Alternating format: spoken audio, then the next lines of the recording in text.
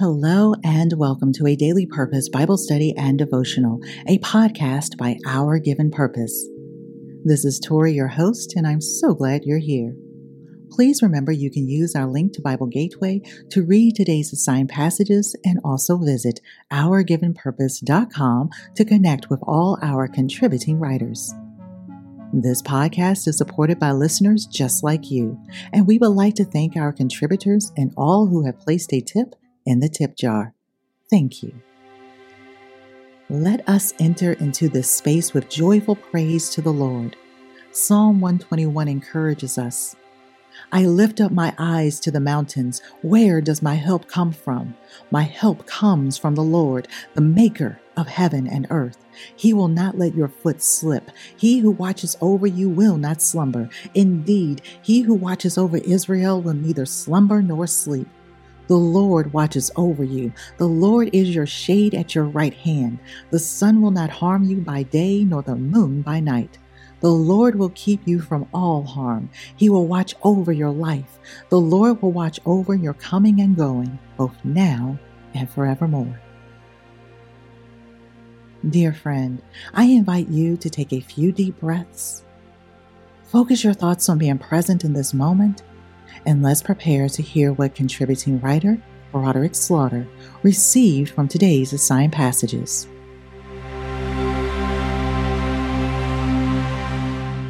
What is your goal?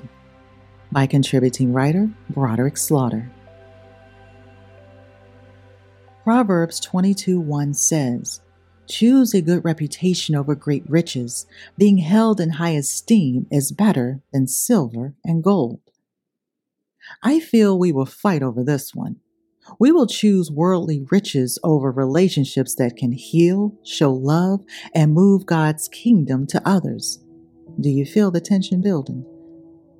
God's purpose is for us to prosper, to use the gifts we were blessed with and serve others. Having riches and not a good character will make you unhappy and lonely, regardless if you have hundreds of bodies around you. You know, the ones that hang around because you keep giving them stuff. Having great riches introduces temptation, and temptation exposes weaknesses in an individual's character.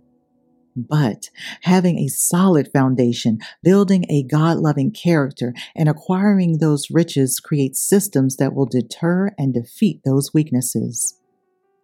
1 Timothy chapter 6, verse 10 states, "Don't love money. Be satisfied with what you have. For God has said, I will never fail you. I will never abandon you." In Paul's letter to Timothy, he goes on to instruct in verse 18. Tell them to use their money to do good. They should be rich in good works and generous to those in need, always ready to share with others. That verse helps the one with riches balance the connection between wealth and humanity. That reminder and lesson teaches us to be good stewards of our finances, yet be able to serve others. Our offering to God is not just tangible, it is spiritual. When you give your time, resources, and talents without expecting a return on your investment, it anchors your treasure in heaven. Is your goal to satisfy the temporary desire for worldly monetary success?